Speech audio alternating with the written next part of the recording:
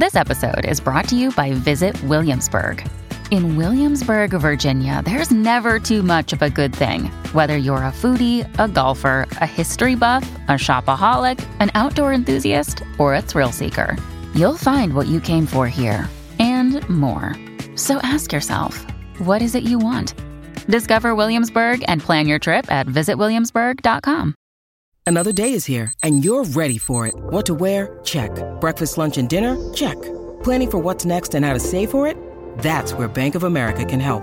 For your financial to-dos, Bank of America has experts ready to help get you closer to your goals. Get started at one of our local financial centers or 24/7 in our mobile banking app. Find a location near you at bankofamerica.com/talktous. What would you like the power to do? Mobile banking requires downloading the app and is only available for select devices. Message and data rates may apply. Bank of America N.A., member FDIC. When you need mealtime inspiration, it's worth shopping Kroger, where you'll find over 30,000 mouth-watering choices that excite your inner foodie. And no matter what tasty choice you make, you'll enjoy our everyday low prices, plus extra ways to save, like digital coupons worth over $600 each week. You can also save up to $1 off per gallon at the pump with fuel points. More savings and more inspiring flavors make shopping Kroger worth it every time. Kroger, fresh for everyone. Fuel restrictions apply. Welcome to the New Books Network. Welcome to the New Books Network in film. My name is Annie Burke. Quote, film theory is not a disinterested mode of comprehending the world, but a zone of resistance against the present order, unquote. So writes Daniel Fairfax, assistant professor in film studies at the Goethe-Universität at Frankfurt and author of The Red Years of Cahiers du Cinema, 1968 to 1973, a 2-volume set released from Amsterdam University Press in October of last year.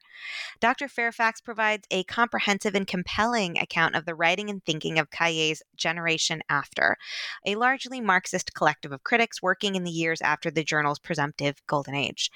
To the extent that this period's history and intellectual output is understood, it has been minimized and mischaracterized, and the author is here to correct the record and show us how, in his words, the Années Rouges are ongoing. Hi, Danny. Hi, Annie. How's it going? It's good. I must disclose to the listeners, we went to graduate school together. We've enjoyed the great cinematic modernist Jerry Lewis together. And I am in your acknowledgments, so obviously we're going to dig into the ways I've inspired and really shaped your work in every single way. But we'll hold off on that for now. Oh, you're my seminal influence, Annie. That's obviously what you get if you read the acknowledgments. But first, let's just talk about you. Tell me a little bit about yourself and how you became a film scholar. All right, thank you. And first of all, just wanted to note this is my podcast debut. Congratulations! I popped my cherry, if that's the right word. Maybe I shouldn't go. It's your decision. Yeah. No. I mean, I'm also all for like the move into the podcast realm. I think academics should be doing more of it. Me too. Yeah, and I think more of them should be doing it with me. Yeah, and tenure, it should just all be about podcast output. I think that's how I tweets see the future. And Twitter feed and podcast. Yeah, Twitter and podcast. That's yeah. I went the old-fashioned route though and just like published a gigantic book. Yes, you did, and a great gigantic book that we're going to talk about for the next 45 minutes to an hour. How did you come to film studies, but I'm also curious, did your mother drop a copy of the hugely influential French film journal Cahiers du Cinema into your crib as an infant? How did you come to film? But I also want to know how you came to sort of post 68 French/international cinema and the years, before and after. Yeah, no, that's a good question. My mum did not drop a copy of Cahiers du Cinema or a bound edition of like the edited papers of Cahiers du Cinema on my head, but she probably did drop a copy of Karl Marx's Capital on my head at some point, because I was not particularly of any kind of cinephilic background, but was a kind of red diaper baby, I guess, and kind of was very much into politics from a young age, but also at some point got, I don't know, let's say, disabused of activism. There's this great quote from Georg Lukács, actually, where he says he's just kind of been screwed over by the Stalinist party apparatus at the end of the 1920s and basically expelled from the official communist movement. And he says, all right, the time of politics is over. Now is the time of aesthetics for his own pursuits. And there was something of that. I mean, in a much more modest level in my own biography that I moved, unaware of it at the time, kind of moved my preoccupations from politics in the political sense of kind of left-wing activism towards taking more and more of an interest in cinema, which as a kid I didn't, or even as a teenager, didn't have much interest in, or no more than anyone else, I would say. I was probably allowed to go to the cinema, I think, 4 times a year, once at every school holidays. We went to the video store a lot. That was probably where I encountered cinema. And there was also, I think one thing I should credit is in Australia, I'm from Australia, if people haven't picked that up from my Paul Hogan style accent. But in Australia, there was this, or there still is, but it's kind of different from what it was in my younger days, a channel called SBS that was kind of pitched to migrant audience. So Australia's a country of a lot of migration in the post-war era, particularly had a lot of migration from European countries. And this channel was set up to serve those communities. And a lot of cinephiles kind of infiltrated the channel and showed great masterpieces of European auteur cinema on the pretext that it's a Hungarian film for a Hungarian community or Italian neorealist film or whatever. So I'd often turn on this channel, wanting to try and find a soccer match, but instead I'm getting Masculin Féminin by Jean-Luc Godard and just what is this? So that's probably where I saw a lot of films just kind of almost by accident. And that's where I started to really take an interest in cinema. And then it really took off in my second year of university, where on a whim I took a first-year film studies course. And I think in week 3, they showed A Bout de Souffle, Breathless by Godard. I'd already seen Masculine Feminine, but couldn't make heads or tails of it. But suddenly this was the film that, I don't know, really switched me on to taking an interest in cinema. And the rest is history, I guess. I just kept at it. I just became insatiable as a cinephile, wanted to watch everything I could, picked up French just by watching so many movies. And you did not. Well, you picked up sorry. No, I'm good job. I never learned French formally. Really? I realized I could understand quite a bit watching movies, and I was went there on holiday and kind of started reading things, and that's just, it merged in my mind through osmosis. So Godard cinema in particular was kind of and still is a kind of, I guess, guiding beacon for me.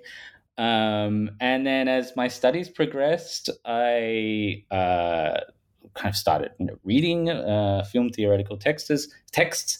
And at one point, I still remember this. I was staying in Berlin, which is where I live now, but albeit 15 years later.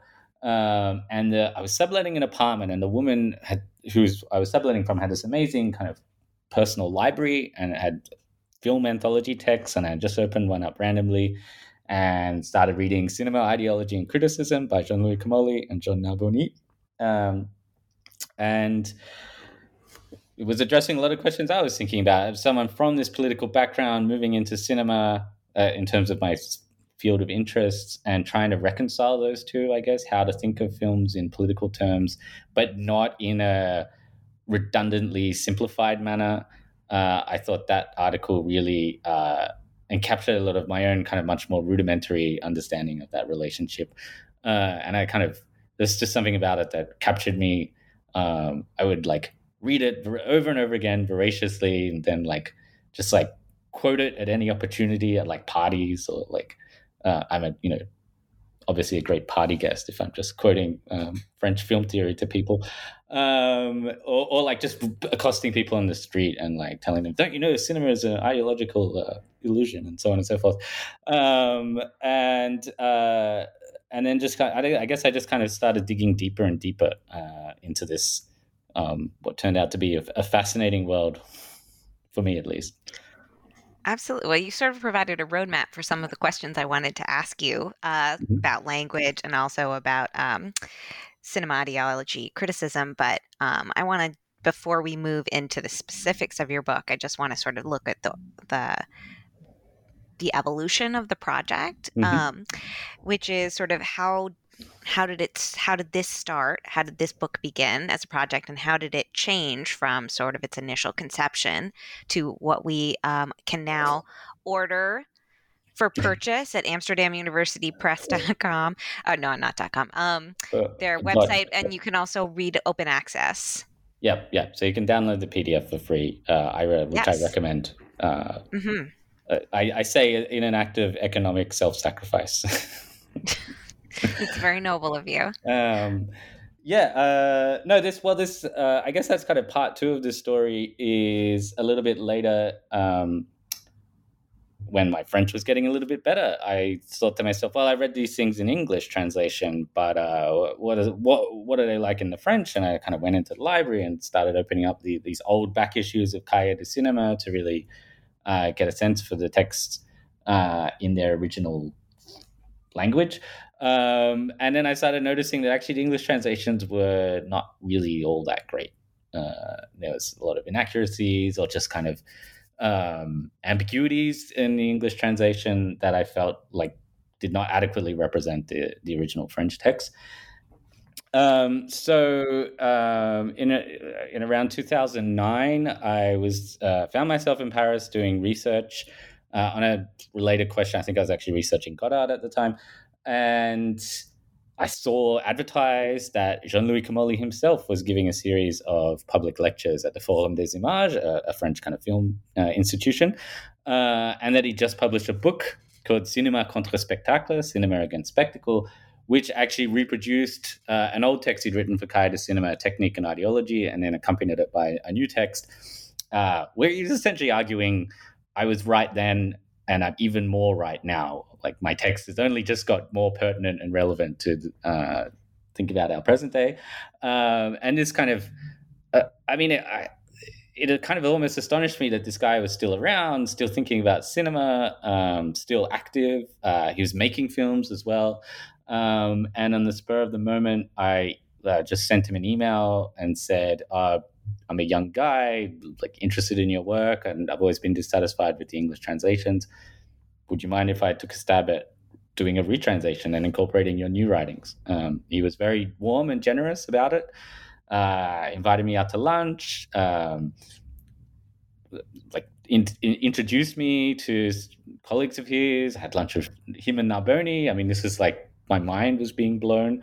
And then that translation turned into a book, Cinema Against Spectacle, so a translation of Comolli's book. And then a little bit later, I started a PhD at Yale University under the supervision of Dudley Andrew, who some of us will know is, as well as me, Annie, the Bazin guy. The expert on Andre Bazin, and it occurred to me that I could do something a little bit similar to what Dudley had done with Bazin, like disinterring his work, kind of doing the biographical research to contextualize it in his life, but also kind of demonstrating the continued relevance of his ideas about cinema and about the world, that I could do that for the later generation. That's kind of the era of Comolli and Narboni.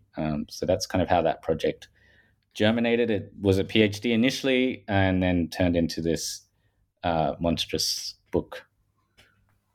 Yeah, well, I mean, it's so wonderful to read. It's so interesting, even for people who are outside of your area of expertise, of which I am one of those people.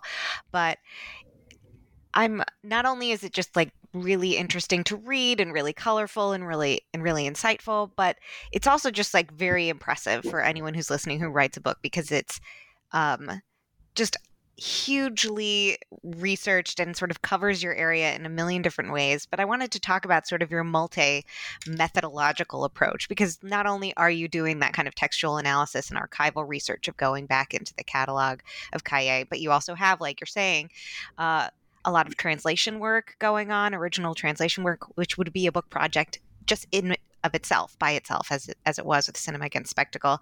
And then you also have the oral history component where you're interviewing these, I want to say mostly men, interviewing these men. What to you, I'm just curious, like what to you did you find like the most challenging, the most rewarding? I always found interviews really difficult. I'm not a great interviewer, said the podcast host. No, but trying to interview subjects of a study when you're trying to make a point about them and hoping that they'll either, confirm or deny. To me, that's not the easiest, but it sounds like it was really exciting for you to get to sort of meet these idols, frankly. So what was that like, and what was sort of the translation piece, pulling it together with the scholarly work of sort of reading their work closely? Yeah, I'd say the interviews that I carried out with the former Kaye writers was definitely the most exciting, but also by far the most intimidating aspect of the research. We're talking about archetypes of French intellectuals, all of them now in their kind of 70s. None of them have left Paris. I mean, these are people who are as Parisian as you get. Let's say to like spoiler alert about the book, there is the terrain I'm dealing with is also the source of a lot of acrimonious disputes. Let's say it was not a peaceful era, so there's a lot of interpersonal sensitivities there that I had to negotiate very delicately. And I'm just coming in there as this guy, like, what am I doing? I think there was a certain level of initial suspicion, maybe, or reticence about my project that I had to kind of overcome in the course of talking to these men. It was mostly men. There was one woman, Sylvia Pierre, who wrote for Kaye during this time, who I also interviewed, and she kind of was the figure, I think, who really broke the gender barrier in Cahiers du Cinema. But yeah, for the most part, I'm dealing with old men, intellectual film critics who don't take fools kindly, let's say. And there was a certain suspicion about my project, I would say, as or a certain natural reticence about it. That who is this guy? What does he want? And I think I had to kind of overcome that barrier a little bit. But I found that, once I kind of gained their confidence, they were extremely generous with their time. It wasn't hard to get them to talk. And a lot of them wanted to share their viewpoint. And then, of course, as any historian finds, and I kind of, this was a historical project as well as a kind of theoretical project, you end up with a lot of conflicting viewpoints about certain events or certain things that happened in the past. So there's also that process of negotiation, weighing up the evidence, trying to find out who, or whose account is more reliable. And most of the time in the book, I just said, well, this is how person A remembers it, this is how person B remembers it, and it's up to the reader to decide. Absolutely. Well, I can see that sort of is part of what makes your account so interesting, but also potentially so challenging to construct. This might be a question that's difficult for you to answer because I'm sort of asking you to anticipate others' motivations, but I do think it's worth asking, why do you think no one had written this history before? What obstacles or sort of maybe intellectual blind spots have there been that you had this opportunity to tell this history? It sounds like one of them might have been that there were a lot of people to interview who might be not initially wanting to talk. So that's one sort of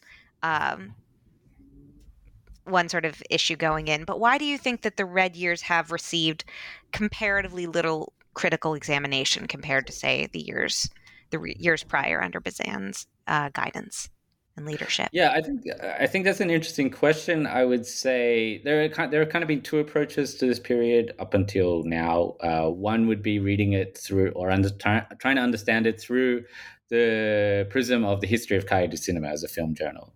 And in that sense, a lot of people treating it from that angle kind of see this kind of post 68 period as somehow an abandonment of the core project of Cahiers du Cinema, or a disavowal of its critical tradition coming out of Bazin and Truffaut and Romer and so on. So that's one obstacle. And that critical tradition is that of auteurism and ontological realism. Those are the 2 points I pulled out of your book, which is, I mean, auteurism. I think many readers of this podcast, listeners of this podcast, will know, sort of prizing the director as the chief artistic vision. Ontological realism, I'll let you take that one. Sort of, what is Bazin's big idea that the Red Years sort of leave a little bit behind, without. Yeah, this is actually my argument, is that they actually end up not being too far away from Bazin in the end after all. This is often how they're presented, which is Bazin, I mean, his basic idea was that the cinema is a privileged medium for giving us a kind of glimpse into the nature of reality. And this is often read as a kind of surface realism. Movies look the way things look in real life because the camera is really good at doing that, and so that's realism. I think Bazin's actual theory of cinema was a lot more nuanced than that, and was kind of more interested in precisely the ways that cinema gives us an insight into a kind of, maybe let's say, an underlying reality that's not necessarily just a mirror of a surface realism. And I think in the end, what the Cahiers of this post-68 era was doing was a very similar project, albeit inflected through Marxist theory, in particular kind of like, let's say, the neo-Marxist theory of a figure like Louis Althusser, who would argue that reality is in its very nature a kind of ideological structure or filtered through different ideologies. And therefore, for Cahiers du Cinema, for Comolli and Narboni and their generation, the cinema is a privileged medium precisely for showing us the ideological nature of reality. And it does that, again, not through this kind of surface realism, but through these little moments in films where the system kind of breaks down. Sometimes this happens accidentally or incidentally, let's say, or tangentially to the intentions of the filmmaker. And sometimes this happens as a part of a very concerted aesthetic program by a kind of much more radical filmmaker. So yeah, what I was trying to get at though with this history question, the other angle at which a lot of people have treated this period of Cahiers du Cinema is as a kind of stepping stone to later tendencies in Anglo-American film theory. And I think there was this kind of hegemonic period, let's say, of a kind of Althusserian, Lacanian apparatus theory in film studies in the 1970s and going into the 1980s. And this then kind of came into crisis, let's say, towards the end of the 80s. And I think that a lot of the figures of those generation have kind of tried to elide that whole period from their memories, perhaps. And so in that sense, it's incumbent on the younger generation, of which I am almost still a member, to, I think, do this kind of real historical work into an era which there are still people who have kind of direct living memories of that period. But for someone of my age, it's a historical era now. It has relevance for the present day, but it's also something you can, I think, you can treat from the perspective of history. That's so great, because I think that you make a really sort of important meta sort of conversation about not only the ways in which this history hasn't been told, but sort of the history of the history, the film historiographical dimension, which is how particular elements of this 68 to 73 moment in the journal's output has been sort of anthologized and entered into film studies canon, sort of like the essay that you mentioned, Camolli and Narboni's 1971 essay about cinema ideology and criticism, is something that I read, I think, in introductory film studies or introduction to film theory. It's like a little bit. It's not, totally, for the casual film study It's like student, but second semester kind of it's yes, material. exactly. If you stuck it out from that first semester, you get some Camolli and Narboni's, but you sort of look at the ways in which it's not as though this is a completely lost era of criticism, but that particular essays have been cherry picked out to represent the whole. And you look at them both as representative, but also trying to draw out the more sophisticated elements or contradictions in those essays. And the two that I wanted to focus on, because you focus on them, are Cinema Ideology and Criticism and Young Mr. Lincoln, which is from about the John Ford film, which was published a year earlier in 1970. I want to ask you what the big interventions are of those works and sort of what your new insights on those interventions might be, particularly because I think a lot of the listeners to New Books in Film have probably encountered these essays, but maybe haven't done a deep cut into these articles like you have. Yeah, I mean, I think the first thing I would say is those two of the essays that really have got airtime, let's say, in academia, which is a good thing. I'm glad for that. And in some sense, they are quintessential Kaye texts, but what I also wanted to do is place them in the context of this much larger corpus, which is not just the writings of Cahiers du Cinema at the time in this period, 68 to 73, but also everything these writers have done since then. Most of them are still active, most of them are still writing, or they're making films or doing all kinds of stuff in cinema. And so in the end, it's this kind of, I think I was a little bit naive because it turned out to be this corpus of gargantuan proportions, talking about 10 film critics, all of whom were, very productive. And that's part of the reason for the magnitude of this book. 800 plus pages. 800 pages. Yes, yeah. Brag two for volumes. you, but just for those who are not Googling as we talk, it's an 800 plus page 2-volume set. Yeah, I remember when I think the morning after I submitted it as in dissertation form, which was remarkably enough even longer. Wow. I mean, it was taller than it was wide, and and I remember the morning after sitting on a railway platform and thinking to myself, I've just screwed myself. I really thought I was going to be just expelled from the academy because you can't do that. You can't write something that long. But somehow I managed to get away with it and even turn it into a book. But I do tell students now, don't do what I did. This is not a good idea. You keep it short and sweet. Don't write the 1,000-page PhD thesis. Don't do that to yourself. It's but even then I felt like I just kind of scratched the surface. That there's all this other stuff I could have explored. And didn't have the time or wherewithal to do. So there you go. There's plenty of meat still on that bone for future scholars to kind of take on. But these two texts, Cinema Ideology Criticism and Young Mr. Lincoln, they are two of the real fundamental texts. I think one of the issues that maybe we can talk about in a sec is the fact that they're both collective endeavors, and I think that's also a very important aspect of Cahiers du Cinema at this period. It was coming out of May 68, which was this kind of great, I think, collective moment, right? Where you had millions of people out on the streets, protesting, organizing, and Cahiers du Cinema sought to embody that spirit in their approach to, let's say, intellectual labor. And they made a concerted effort to reject, not just reject auteurism in the cinema, the idea of the great auteur genius figure, but also in film criticism itself.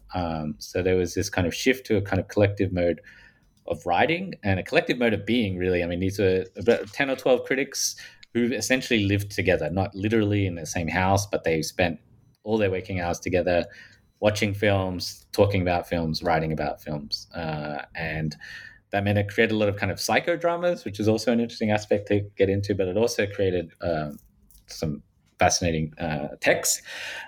Cinema ideology criticism was written by the duo of Comolli and Narboni. It was intended as a kind of editorial.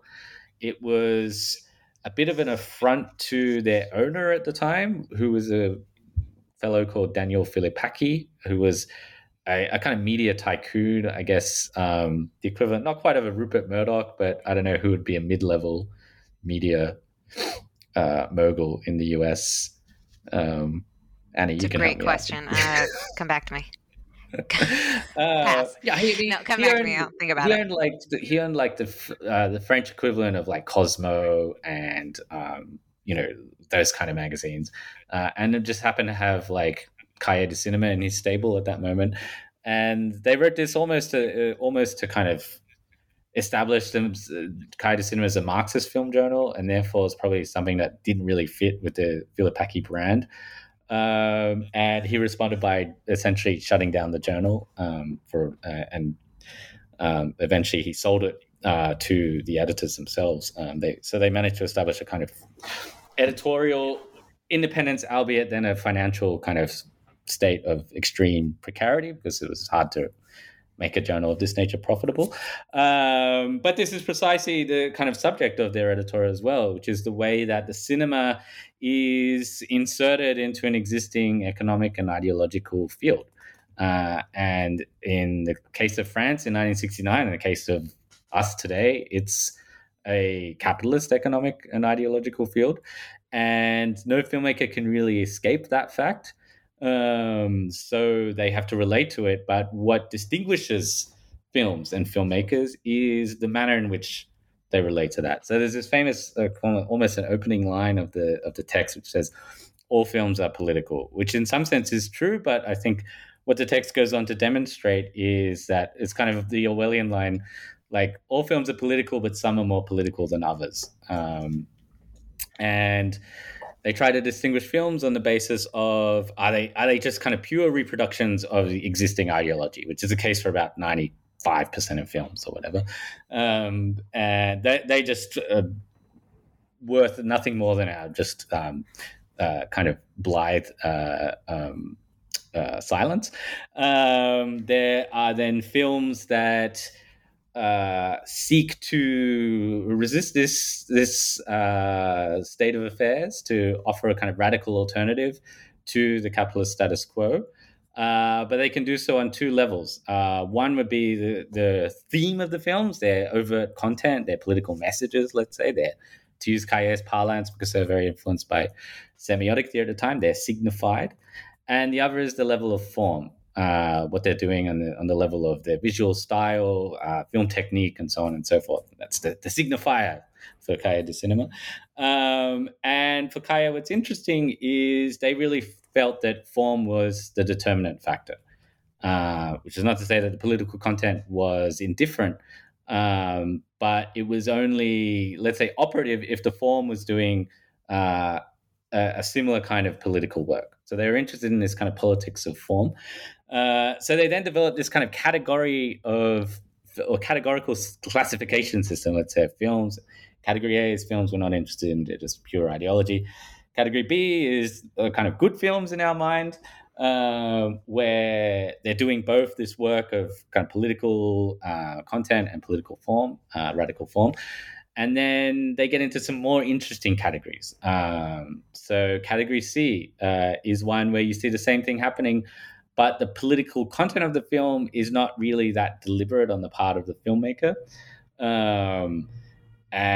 But it kind of can get activated almost by the film critic and through their kind of counter readings of the film. That moment where they're discussing this type of film is I think, witness to one of the great gags in the history of film criticism, where they try to give examples of this kind of film that they're talking about. And the list of 3 examples is Persona by Ingmar Bergman, so a Bergman film, Méditerranée by Philippe Solers and Jean-Daniel Paulet, a very experimental film. Philippe Solers is kind of figure in left-wing experimental literature at the time.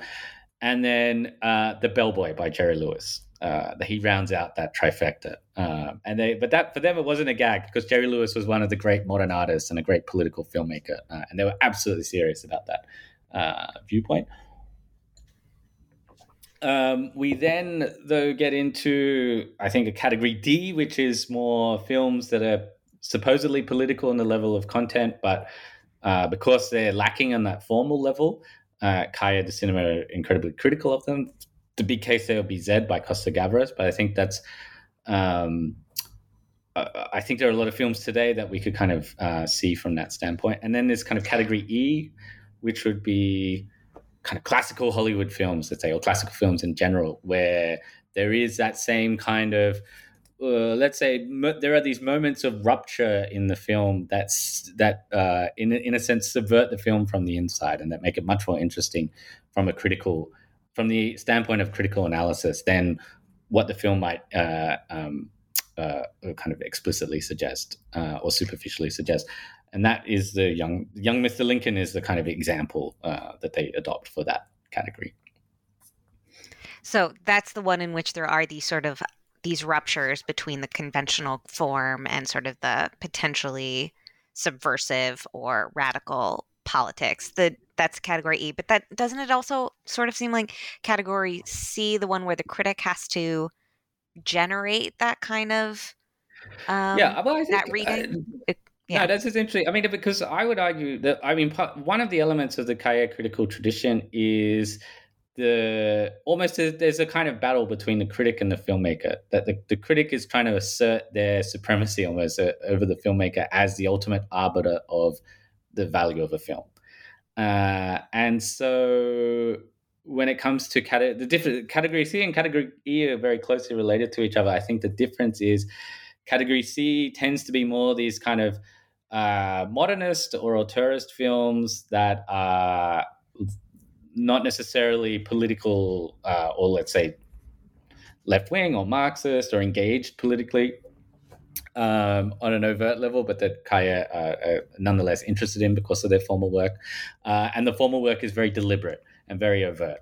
And in category C, this is more concerned with classical films, where there is this kind of, let's say, a kind of superficial obedience to a kind of conventional form, but where a kind of, let's say, an insightful critic can actually see moments where the system is kind of being undone or is being kind of subverted. So this, again, John Ford, most people would see him as a quintessential classical Hollywood filmmaker who makes films that were kind of totally transparent in their formal work, that almost rigorously adhered to the kind of rules of classical conventional filmmaking. But for Cahiers du Cinema, Ford is actually a much more subtle filmmaker, and precisely they kind of highlight these moments where that kind of aesthetic system is departed from. This episode is brought to you by Snapple. Welcome to the Snapple Market Auditory Experience. Close your eyes. Imagine you're walking into your neighborhood store. You make your way to the back and reach for your favorite Snapple flavor. You can't wait. You take a sip. Whoa, that's a lot of flavor. What flavor are you holding? Now open your eyes and check out Snapple.com to find ridiculously flavorful Snapple near you. Well, as you mentioned earlier, Young Mr. Lincoln was not even just written by two men, two collaborators, but was sort of a mission statement, a collectively written piece by the editorial board of Cahiers at the time. What was sort of the main thrust of that? And I think my question a little bit is, how does that fit with, there's this idea that films like Ford's, there's this tension between reading it as an auteurist work, but also recognizing the genius of the system. And I can't help but see a kind of genius of the system happening in the essay itself, where you see an opportunity for all of these critics, some of whom had very, robust fields of their own writing on their own, but that there's something special that happens when they all come together to create this particular essay. Yeah, I like that idea that in some ways they're instantiating the one of the kind of innate contradictions or tensions in filmmaking, that it's a kind of both a kind of collective medium, but also this kind of division of the auteur or whatever. And Kaye also embodied that tension. Mm-hmm. But no, I always feel like I wish I was a kind of fly on the wall while they were writing that text to figure out how it was actually written. Because I asked them, it's one of the questions I posed to all these critics, which was this really a collective text? There's plenty of supposedly collective texts in the history of theory that are actually really just one person or two people or whatever. But their answer was always unanimously, no, this was literally a collectively written text. We were all sitting around a table just kind of vibing with each other, essentially. Almost, I liken it, I think, in the book to a kind of improvised jazz session. Yeah, and this is in a time before Google Docs. See, like, there was no drive. They're not all on their computers, like, edit, make a suggestion. They're actually they were in real life doing this. Apparently, Kamoli was on the typewriter, but he was just kind of tapping down whatever popped into someone's head. The closest we can get to seeing how this worked is there's actually a film from 1969 about Jean Renoir's Une Partie de Campagne, which has about 6 or so Kaye critics talking about it. And they're doing the same kind of thing. They're just kind of batting the ball back and forth to each other about this film. So we get a kind of glimpse into their methodology in that film. But no, it was as close as you can get to a genuinely collective written text, and therefore I think a remarkable feat in and of itself, but also a remarkable feat in terms of what the text is doing, because it's possibly something that you read now and it's almost a victim of its own success, because the methodology that they established has become so widespread and so like just part of our oxygen. But at the time, it really was something quite groundbreaking. It was, I think, very much influenced by the kind of writing Roland Barthes was doing in the realm of literature. I think Set by Barthes, this kind of structuralist deconstruction of Sarracine by Balzac is their model, essentially. But no one had done this kind of thing for a film before. And almost to say that Young Mr. Lincoln by John Ford is the equivalent of Sarracine by Balzac is already a very and merits the same kind of critical work done to it, is already a kind of polemical thing to do. But I think what I find interesting about the text that possibly has kind of flown under the radar a little bit because it's a very influential text. It's had a lot of response pieces written about it, but it often goes missing is, what they do is they place the film in the historical context of its own production. It was made at the tail end of the 1930s in the lead up to Roosevelt's re-election bid in 1940. When he was kind of going for an unprecedented third term.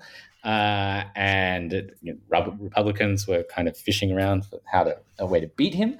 The Hollywood studio bosses were all Republicans. Hollywood was not the liberal bastion that it would later maybe become.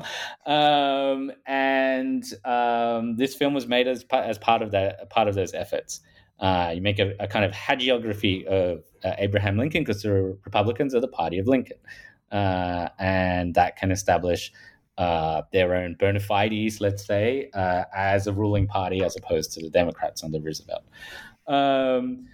But what Kaye argue is that actually the film is not determined by this kind of political context at all. In fact, it almost kind of enters into John Ford himself was kind of tended towards the political right, so that was his own. He probably had his own vested interests in it as a political project, but the film itself kind of undermines its own political mission. It's supposedly this kind of, as I said, hagiography of Abraham Lincoln, but this kind of mythologization it depicts to us of Lincoln, of young Mr. Lincoln. So Lincoln before Lincoln, the kind of formative moments of Lincoln's kind of younger years. Undoes the very status of Lincoln as a politician, and therefore, this kind of status he is supposed to have in kind of popular American history. I think Kaya, I mean, and they go through like a lot of different levels of kind of critical analysis to demonstrate this argument. There's a kind of psychoanalytic section in there where there's kind of talk about castrating gazes. So Lincoln himself possesses this kind of castrating gaze that is able to defeat all of his enemies almost just through the gaze itself. They talk about this moment in the film where he kind of a murder takes place in a town. He manages to get the murderer or get the person accused of murder off because he figures out that he's got this almanac that can tell him that although someone claimed that there was it was a full moon at night, and if it was moon bright that night, in fact there was a new moon, so it would have been totally dark. So he couldn't have possibly seen the murder he's describing. But for Kaya, this is also like. This is such a kind of Deus Ex Machina moment that it almost undermines Lincoln's own authority. He had to rely on this gift from the gods in order to prevail. But then what I find most interesting in the film is actually, or in their analysis of the film, is precisely the moment where the murder is shown. And we don't see Lincoln at all in this bit, but what we do see is the real murderer holding the weapon and having a close-up of a kind of guilty look on their face. But Ford's genius is that at that point in the film, we can't read that image as such. We don't read that image as the image of the guilty murderer because we don't have that information yet. We can only retrospectively reread that in the knowledge of what happens later in the film. And what this demonstrates for Kaye is Ford's own work like with and against the Hollywood system of representation. So it's kind of undermining the very basic idea of cinematic transparency by showing us things that we then can't even recognize when we see them. And then it's only kind of retroactively that we can realize like what we were shown and what was visible to us while being invisible. And this is where you have this kind of link back to this idea of kind of symptomatic readings of films, that you can like watch a film for almost these symptomatic moments where it kind of disorients the spectator and therefore kind of deconstructs its own system. Yeah, well, I mean, I think your reading of their reading, something that stuck with me was that moment of sort of introducing young Lincoln, him saying, "You know me," to the crowd, but he's also saying it to the viewer, and potentially the film that Ford has created is also saying that, not just about "you know me," but suggesting maybe the opposite. This is how you know me, through the form of conventional film. What's to follow? You will both get to know me better, but also potentially be aware of the apparatus around how you know me. And I can't, this is just a trivia question, but do you know if John Ford ever read this? Because I picture him looking at this essay and thinking, either I'm a genius or like these dudes are whack. No, I don't think he ever read this text, but they did. Some certain Kaya critics, like Serge Daney most notably, did go to the United States and interview the kind of old Hollywood filmmakers, and this was really a kind of a moment of total like disconnect. Let's say. I think Serge Daney relates talking to George Cukor. And there was a film that Kaya actually analyzed, Sylvia Scarlett, which is an incredible film, and the text I write is really interesting about it. Katharine Hepburn plays a woman, through a series of improbable events has to pretend to be a man, essentially, and has to like kind of cut off her signature plates and so on and so forth.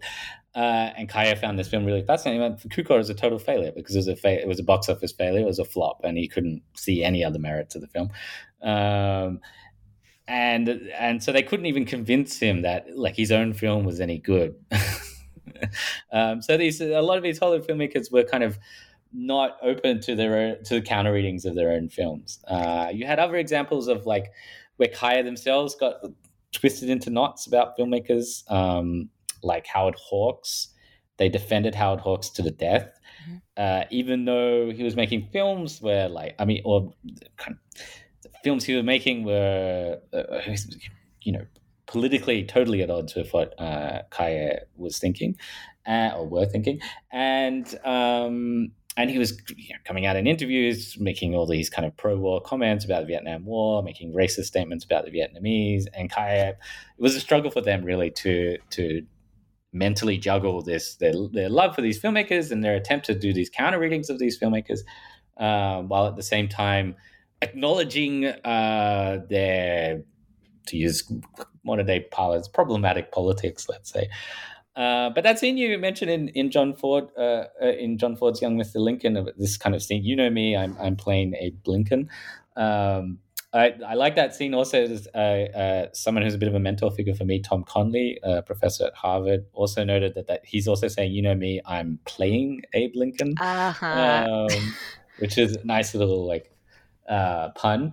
But Kaye is also interested in that because they say this is also a moment and this maybe leads us into another text, another famous text by Kaye.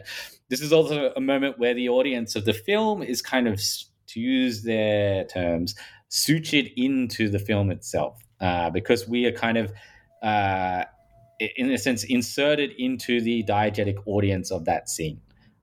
Abe Lincoln is standing in front of the camera addressing an audience in the film, but he's also addressing us, the audience of the film. And there's this kind of transference that takes place between the film audience and then this kind of on-screen audience. And that process was what they called suture. Yeah, let's talk about suture. Unfortunately, we can't go into all of the, I was compelled by your point about the psychodramas and the tensions between members of Kaye, but since many of our listeners will just have to get their hands on your book to find out about them, let's highlight one of the sort of more, I don't know, one of the more sort of open questions of your book, which is the case of Jean-Pierre Houda and his definition of suture. He's sort of am I right to say he sort of coined the term? Is he the first use of this term? He introduced it into film theory, we can say. Yes. One that has since been developed in sort of psychoanalytic and 70 Out of Context, Nix Brown's essay on Stagecoach, Kaja Silverman, the one-namer Zizek. Can you talk about what Houda's meaning of suture is, and then give us some of that biographical background that I think really culminates in his final essay for Kaye, which was about The Shining. So that's just to highlight that Kaye did not only do we're talking mostly about sort of classical Hollywood treatments when we look at something like Young Mr. Lincoln, but Kaye was also in this period also interested, I don't know about equally interested, but also interested in looking at contemporary film output at that time and doing these symptomatic readings in which they wrest power away from the auteur only to give it back in a qualified form, right? I make the meaning. You are a radical genius. Well, I mean, what I should say is, Kaye became pretty known in kind of around 1972, 73 for almost abandoning cinema, and this is kind of and certainly contemporary cinema, and this is their kind of this project of this kind of very radical Marxist-oriented film criticism that ended up in this kind of Maoist phase, kind of collapsed by 1973, and they spread to the four corners of the earth, or more accurately, the four corners of Paris. But some of them stuck it out in Kaye cinema for a bit longer. Houda was one of them, and then later in 1980 he writes this text about The Shining. But he was an interesting case because he had very little, unlike the other critics, had very little cinephilic background, didn't know that much about cinema, but knew psychoanalytic theory. And he was basically their kind of entryway into psychoanalysis. He, as far as I know, actually attended Lacan seminars. But let's say you can detect from his writings already at this early stage, and even more so later, let's say a certain wildness to his writing. Which is to say that his interest in psychoanalysis was not a purely, let's say, disinterested one. He had some issues himself, probably right from the start. But he delivers this text. It was his fourth published text for Kaye Cinema in 1969, which introduces this concept of suture into film theory, previously been mentioned by Lacan in an offhand basis, and had a text by Jacques-Alain Miller dedicated to it. But essentially, Udar takes this idea and says, well, what films do, particularly this kind of, almost archetypally classical films do, is very similar to this idea of suture and psychoanalysis, which in the psychoanalytic framework, it's a way for the subject, in a sense, to be enveloped by a discursive framework. And that is for us to be able to actually function in societies. We have to have this basic ability to connect symbols, that is written language and other associated kind of examples of the symbolic, with the world we see around us, which Lacanians would call the imaginary. That's a basic necessity of functioning, let's say, psychologically. And Udar says, well, a very parallel process takes place for the film spectator when they're watching a film. That we might have this initial stage, this is almost kind of mythological, where we just respond to this cinematic image in this almost purely jubilatory manner. And we just see this amazing image in front of our eyes, and it's got all this like wild and crazy content in it. But very quickly we get bothered by this image because we notice that it has boundaries, that it has a frame. And we ask ourselves, well, what's outside of this frame? And why is this frame where it is? Who is deciding that the film image should be cut off at this exact point? And this figure, let's say, this kind of imaginary figure that is kind of showing us and not showing us this image, is what Udar calls the absent one. And what films tend to do in the kind of classical mode is, as soon as the spectator starts getting kind of inquisitive about the status of the absent one, they show us a fictional subject of the image, let's say, which would be a character looking at what we've just been seeing as a spectator. And this is the kind of famous shot, reverse shot construction, which has the effect for Udar and a lot of people came after him. I think Udar is actually a lot more subtle on this question, but nonetheless, just to put it quickly, when this happens in a film, essentially as a spectator, we then get immersed into the world of the film itself. So we no longer have this distanced relationship from the image where we just like look at it as an image, but suddenly we kind of identify with characters in the film. We can orient ourselves spatially. We almost feel like we're inside the film, and therefore we can kind of we respond to the film, let's say, on that basis. Of course, what I was interested in was the way that films are capable of undoing this process of suture. And I think what's notable, though, is that when he gets to Robert Bresson, he starts talking about how Bresson's films are almost just pure acts of suture, and that's what makes them interesting. So Bresson doesn't give us any ability to orient ourselves in the film other than just the mechanism of suture by itself. So for Udar, it's not just this Manichaean distinction between sutured films and non-sutured films, which it kind of becomes a bit later. But there's a kind of negation of the negation in his conception of the process. That's it. I mean, he would later, continue to write for Cahiers du Cinema up to 1980, but his texts become more isolated, let's say, from the journal, and in some sense also a lot more isolated almost from reality. If I don't want to be too cruel here, but there's a certain increasing mania in his writings that reaches the pitch level with this article he writes on The Shining, which almost when he's writing about Jack in The Shining, he's writing about himself and this relationship he has with writing. And that was the last text he ever wrote for Cahiers du Cinema. And after that, the trace goes absolutely cold. He's never published anything ever again. I asked everyone what happened to him, and the assumption from most quarters was that he had a very violent break with Cahiers du Cinema, sent him kind of death threats or violent letters, and eventually was interned in an insane asylum in Paris and has been there ever since. There's this very touching tribute to him from a fellow Cahiers critic, Luis Guerrecchi, who describes him as, one of the 2 or 3 greatest film theorists of the 20th century and completely unaware of the fact. So there's this kind of strange contrast in fortunes between Uda, kind of ends up in total ignominy, and this concept of the suture, which becomes this like world famous concept that everyone who's taken film studies knows about and talks about, and tenured professors have built their entire careers on, but they all owe a debt to Uda, who is presumably still in this asylum somewhere.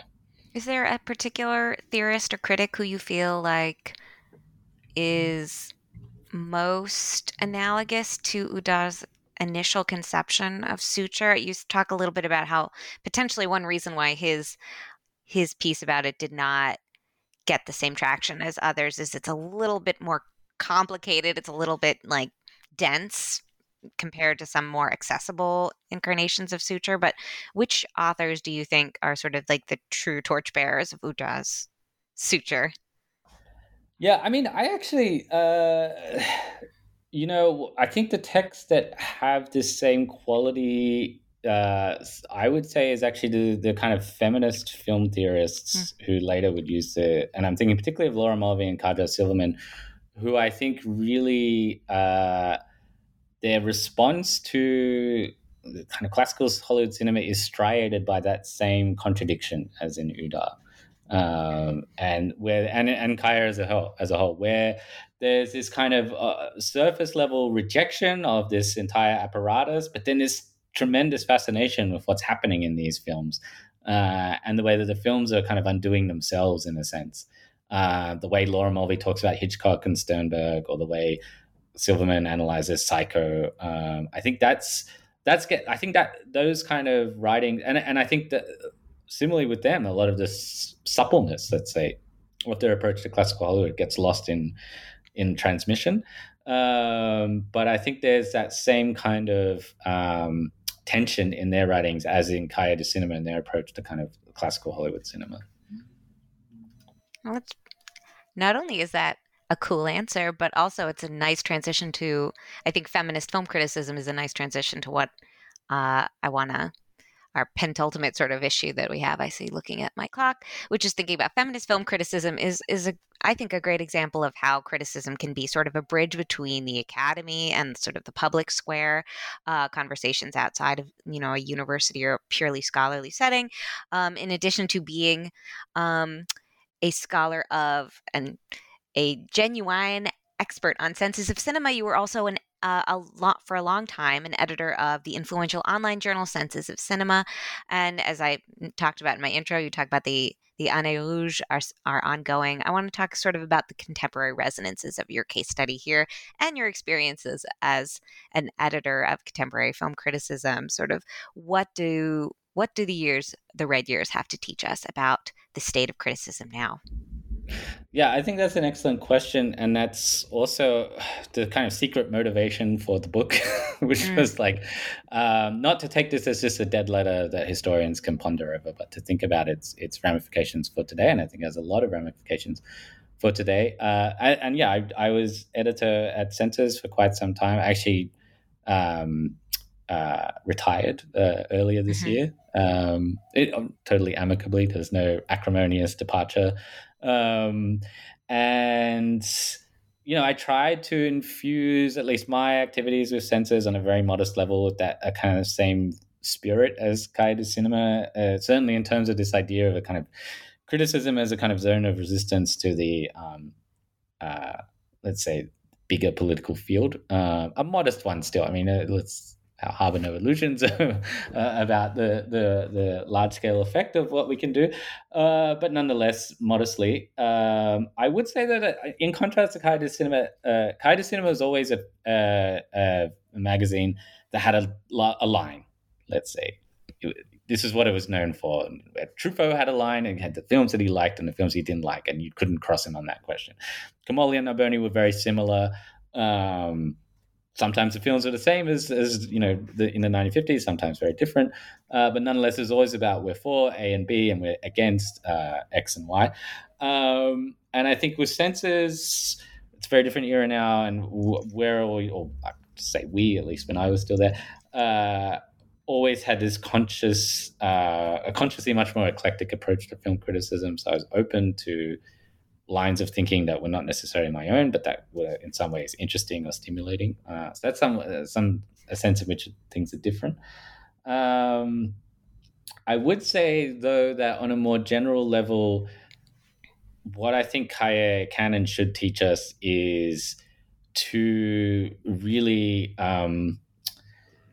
let's say, do the critical work of analyzing a film on a very serious basis, and also to precisely be interested in the ways that films are kind of contradictory objects.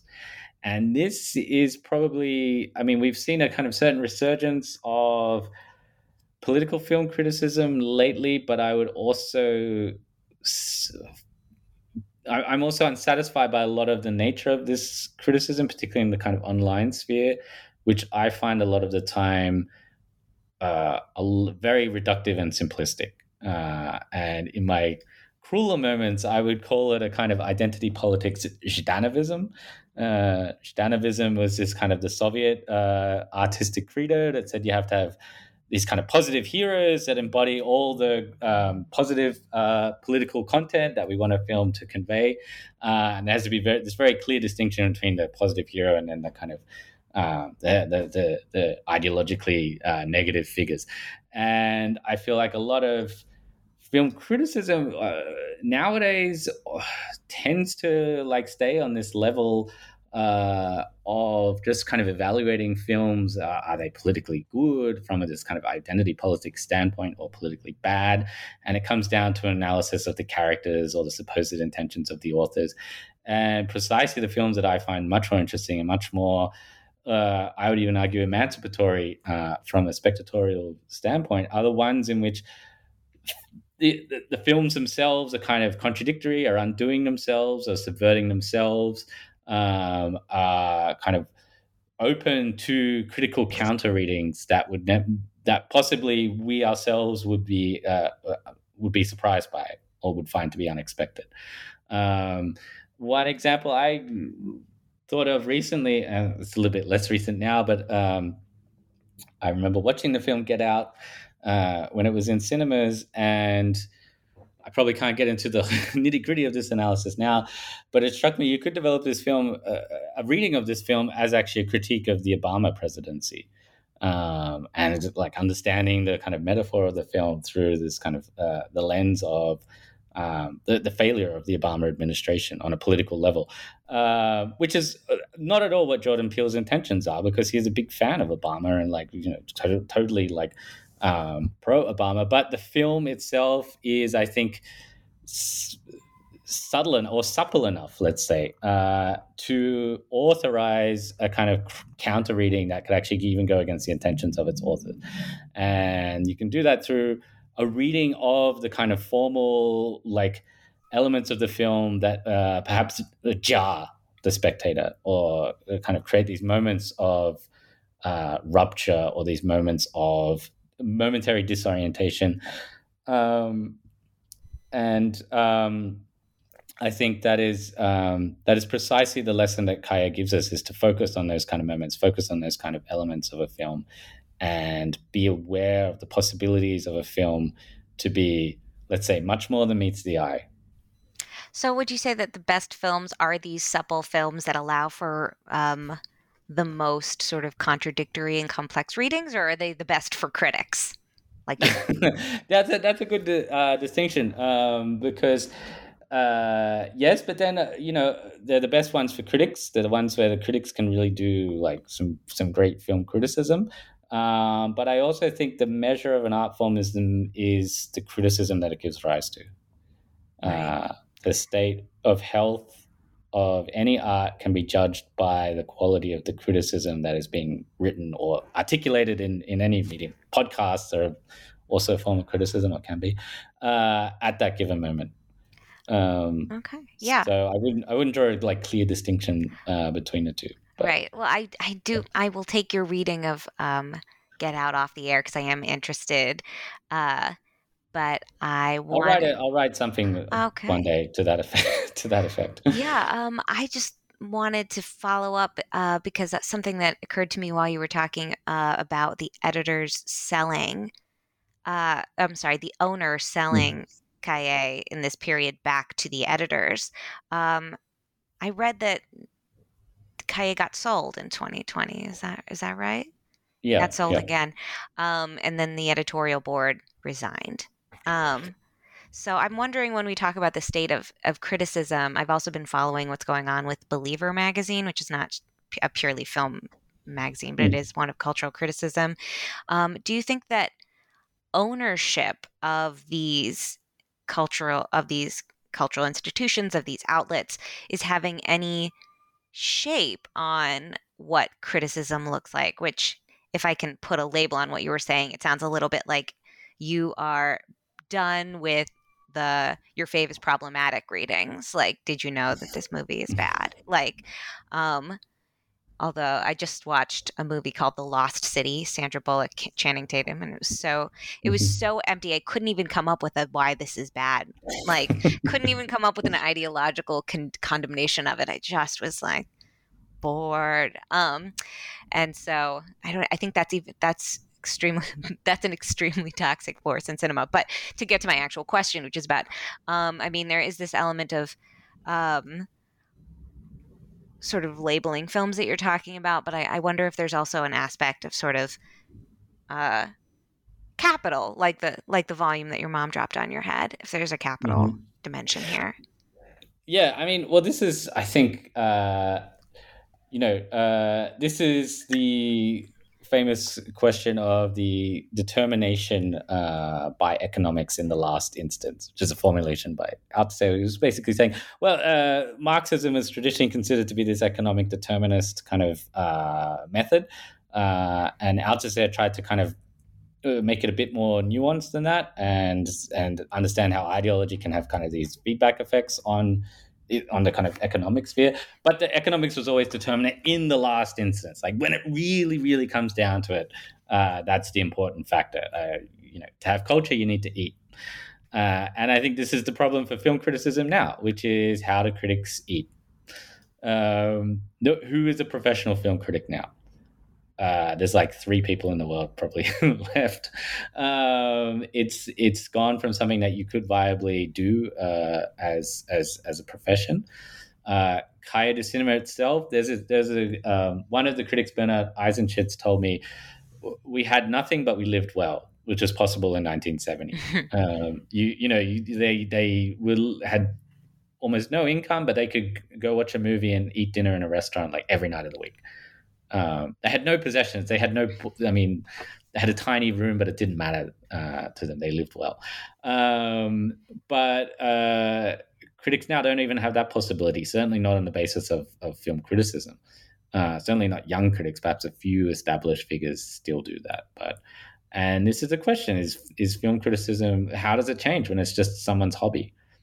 Or when it's just what you do on the side a little bit as an academic, and there's a bit of self-criticism here, like just to feel like you're more relevant than you actually are, or like somehow less ensconced in an ivory tower of the university. I think that's one of the big pressing questions of film criticism, because it affects the ability to think properly and in depth. If you're scrambling to pay the rent on time. Yeah.